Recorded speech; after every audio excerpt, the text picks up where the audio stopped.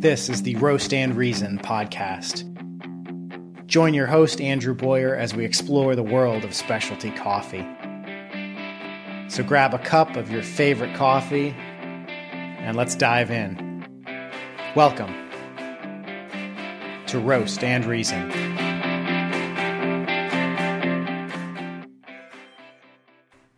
Hello, everybody. Welcome back to the Roast and Reason podcast, your podcast for all things coffee.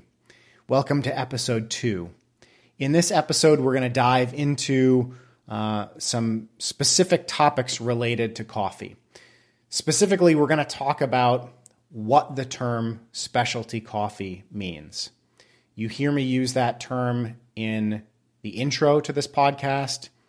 It's going to be a term that you either have heard a lot of already or are going to hear me and other people use related to coffee as well. So I think it makes sense to really define what we're talking about here. So let's start by introducing a couple terms. One, obviously, is specialty coffee. You may also hear the term gourmet coffee or craft coffee, just like craft beer. The latter two terms, gourmet coffee and craft coffee, actually don't have a defined technical definition. I think they mean the same thing, and I think they mean the same thing as specialty coffee in that they mean good or quality coffee. And while some people use the term specialty coffee in the same way, there is actually a technical defined term, specialty coffee, in the coffee industry. So the Specialty Coffee Association, or SCA, has a coffee scoring system. And they specifically define the term specialty coffee in relation to this scoring system. So let's go into this a little bit. Coffee is tasted by professional tasters in a very specific way, which is called cupping. I'm not going to go into a lot of details about cupping here, like specifically how it's done, how you can do it at home. That will be a later podcast topic. But basically, cupping is a very standardized way to taste coffee using a uniform, fairly minimalist brewing method. The reason why you do that is so you can taste subtle differences in coffee between different coffees, between different roasts, without much influence of other things like the brewing method that you use. There's a couple different ways why professionals or people in the coffee industry taste coffee with this cupping method. One is to detect defects prior to buying or importing green coffee. So if you work for a coffee roaster or if you are a green bean coffee buyer and you're traveling the world looking for good coffee, you want to make sure that what you're buying and bringing back home to your customers is actually quality and doesn't have defects in it.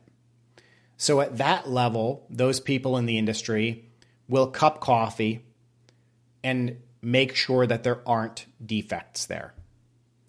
The same thing happens after roasting. So a coffee roaster may cup coffee and taste it and make sure that there aren't any defects from the roasting process at this point. Roasters, when they get a new batch of coffee, may often try different roast profiles to highlight the specific flavors of that particular coffee. So some coffees may taste better slightly with a slightly lighter roast, and some coffees may taste better with a slightly darker roast. So the roaster may cup coffee at that point to determine which roast profile is better. If you've ever seen bags of specialty coffee that have had flavor profiles on them, so flavors like lemon or peach or roasted peanuts, blueberries, marshmallow, apple Jolly Rancher, any any flavor description like that, those often come from the barista or the roaster of that coffee company cupping coffee to describe its underlying flavors. So that's another reason why someone might cup coffee. And the final brings us back to the standardized definition of specialty coffee. So you can also cup coffee and taste it that way in order to grade coffee. So like I said, the Specialty Coffee Association has a grading scale. It includes an assessment of several different categories, 10 to be exact. The categories that the graders are looking for in the coffee include fragrance, flavor, aftertaste, acidity, body, balance, sweetness, cup taste, and an overall assessment or a gestalt assessment of the coffee in general. Each category is scored on a 0 to 10 point scale. So that leaves us with a total grading scale of 0 to 100 for a coffee. You'll never see a coffee graded 0, or at least I've never seen one, but that's the theoretical scale. In the eyes of the Specialty Coffee Association, only certain people can hand out official scores. So you can cup coffee at home and find one of these cupping scoring sheets online. You can Google them. But if you're an ordinary person like myself, what I score a coffee doesn't really matter in terms of the Specialty Coffee Association and their official grading scale. Only people who are certified Q graders, the letter Q, so a certified Q grader, can give official scores. So what the hell is a Q grader? Q graders are kind of like sommeliers in the coffee world. So what a sommelier is in the wine industry, that's a Q grader in the coffee industry. In order to be a Q grader, you have to pass a rigorous, fairly difficult to pass test that assesses your knowledge of coffee, your knowledge of the official cupping method, and your ability to smell and taste different flavors in the coffee. It's very similar to the sommelier test in wine. So if you've ever seen the documentary on Netflix, Somm, which follows several different people as they're trying to pass the master sommelier test in wine, the Q grader test is very similar. It has a fairly high failure rate. There aren't many Q graders out there in the country or worldwide. And these are really the only people that can grade coffee in the eyes of the Specialty Coffee Association. So all of that background brings us back to the official and technical definition of the term specialty coffee. And that is, in the eyes of the Specialty Coffee Association, a specialty coffee has to be an Arabica coffee. Arabica is the species of coffee. There are different species. So it has to be an Arabica coffee that scores 80 points or higher on this 100-point coffee tasting scale. So that's all fine and good, but I personally don't find that to be very helpful. That doesn't help me as a coffee lover and coffee consumer figure out what is specialty, what I should be drinking, and what I like. I'm sure that you've seen in liquor stores or grocery stores, when you're going to buy wine, I'm sure you've seen wine bottles that have a point grading scale on them. So this wine was scored 93 points or 89 points. Robert Parker is a famous wine critic that really popularized his 100-point scale for wine. Now, you can argue if this is good or bad for the wine industry, and many people argue either way, but it at least as a consumer gives you a starting point. We don't have that in coffee. Have you ever seen a bag of coffee that has a point scale on it? They're out there, but they're very difficult to find. And there's a reason for that. When you open a bottle of wine, it's wine. You drink it. You don't really, as a consumer, you don't really process it. The same is not true with coffee. So in the official coffee scoring way, it's tasted in a standardized specific way called cupping. You probably don't drink your morning coffee by cupping it. At least I don't. You probably drink it with a coffee machine or a pour over or a French press. And if you don't know any of these terms, if you're new to the coffee world, it's okay. We'll go over some of the different brewing methods and terms in later podcast episodes. I don't want you to get confused or bogged down with that.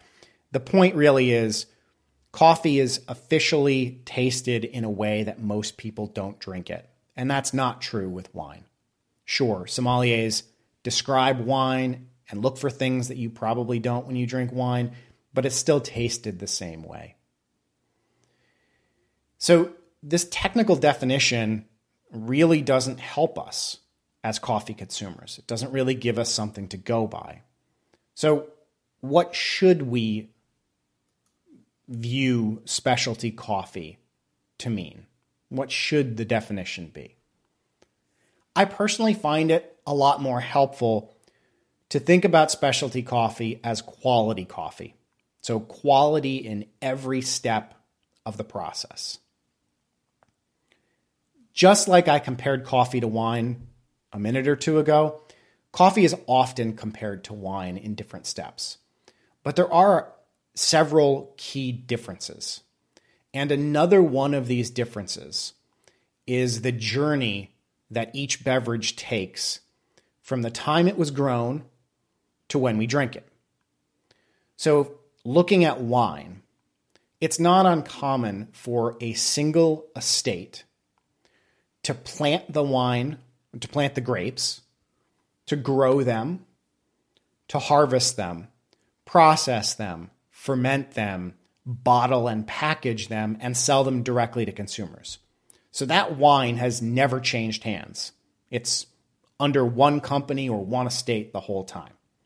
Or maybe in some cases there is a handoff. So the grapes are grown in a vineyard and cared for and harvested, and then transported to an off-site winery. So it changes hands once, maybe twice. The same is not true at all for coffee. Almost all coffee changes hands numerous times between when it's grown to when you drink it. Rick Reinhart from the Specialty Coffee Association wrote a really great piece on the topic of specialty coffee. It was originally written in 2009. And I wanted to quote a direct sentence from that piece because I think it really highlights what we're talking about here. And so Rick said, coffee most often arrives in the final consumer's hand after a long series of baton handoffs from farmer to miller to intermediaries to roaster to brewer. And the final experience is dependent on no single actor in the chain dropping the baton. I really like this baton analogy because I think it really works. That's what we're talking about. We're talking about specialty coffee being quality coffee at each step of the way, of people who really know what they're doing each step of the way, caring for coffee in a way that produces great coffee in our cup in the morning. And nobody really messing up that process. So I wanted to briefly go into an overview of the steps that coffee takes from the coffee tree to when it finds its way into your cup. I'm not going to go into a lot of detail on any one of these steps because frankly, each step really will be a future podcast in and of itself. There's a lot that goes in here, and I want to dive into each of those steps in future episodes because I think it's really important for us to understand where our coffee comes from. Just like I think it's important to understand as consumers where our food comes from. But very briefly, let's go over these steps. So the very first step is farming. Coffee is a tree. So basically, in this first step, in order to get specialty coffee, we need a knowledgeable coffee farmer that plants the right variety or varietal of coffee. There are numerous different types or varietals of Arabica coffee. So they select a good one and they plant it in the right environment. So again, to reference the wine world, wine people often talk about terroir or the environment that their wine is grown in. The same applies for coffee. It needs to be the right coffee plant in the right environment, planted at the right altitude, in good soil, and cared for in the right way. When coffee produces its fruit, which are called coffee cherries, the fruit has to be harvested. Unfortunately, coffee cherries don't ripen at the same time. They ripen at different times. So really focusing on only harvesting and picking ripe fruit is a big deal in getting good quality coffee. After the fruit, the coffee cherries, are harvested, coffee must be processed. So just like any other fruit, coffee cherries are fruit. Just like any other fruit, it can go bad. It can spoil. So it needs to be transported from the coffee plantation to the mill or area that it's processed pretty quickly. There are a variety of different ways that coffee can be processed, and I'm really not going to go into too much detail here because some of them are very different. But regardless of which way the coffee is processed, there are a number of things that can go wrong and essentially ruin the coffee at this point. However it's processed, at some point, the coffee is dried. And it's kind of like a Goldilocks situation here. So drying it too quickly or too slowly, not drying it enough, not drying it uniformly can all result in defects or ruin the coffee. After the coffee is processed, it needs to be stored and transported. So much of coffee is grown in areas of the world that it needs to be transported from. There's not much coffee grown in the United States other than Hawaii, and there's not much coffee grown in Europe. That's where a lot of coffee consumption happens, so it needs to be transported from where it's grown to where it's roasted and consumed. Anything during the transport and storage process, like humidity, temperature changes, poor storage, can all affect the quality of coffee. The selection of packaging material for transport and storage is really important. Once it's transported, in order to have quality coffee, it needs to find its way into the hands of a quality, experienced, knowledgeable coffee roaster. That roaster needs to use quality equipment operated in the correct way and roast the coffee in a way that really highlights and transforms that particular coffee into a really good final product. Now we have roasted coffee beans. There's still more things that can go wrong before it finds its way into a drinkable coffee in your cup. The coffee beans need to be ground. Depending on when and what type of grinder you use, you can really highlight the flavors of good coffee or ruin them. The brewing method that the barista selects or you select at home can influence the taste of that coffee. The water quality. Yes, water quality matters. If your water tastes like shit to begin with, and there's a weird flavor to it, guess what? That flavor doesn't go anywhere when you make coffee with it. It influences the flavor of your coffee. Water temperature matters. The coffee to water ratio, or how much coffee grinds you use to how much water you use, matters. The extraction during the brew process matters. Uniform grind size of beans matters. So I think you can see that there are literally hundreds of steps in this process where things can either go right or go wrong. It's kind of like a game of Survivor here. Quality coffee is the coffee that survives all of these steps and is intact and tastes good at the end. So again, I find it most helpful to really think about specialty coffee as quality. Quality at every step of this process. And at each step involved, the people involved with coffee, the people whose hands the coffee touches, the farmer, the roaster, the barista, either preserves the quality of the underlying coffee, or I would argue improves or transforms the coffee to realize its true potential. So let's summarize all of this and make it somewhat actionable and useful. Specialty coffee does have a technical definition in the coffee industry, but we as coffee consumers, I think, can best think about specialty coffee as quality coffee. And while we may not have access, while end consumers may not have access to the coffee farmer or the importer, we do have access to a couple key people in this whole process. If you have a good local coffee roastery, you have access to the employees of that roastery, to the roasters. If you have a good local coffee shop, you have access to the baristas and to the employees of that shop.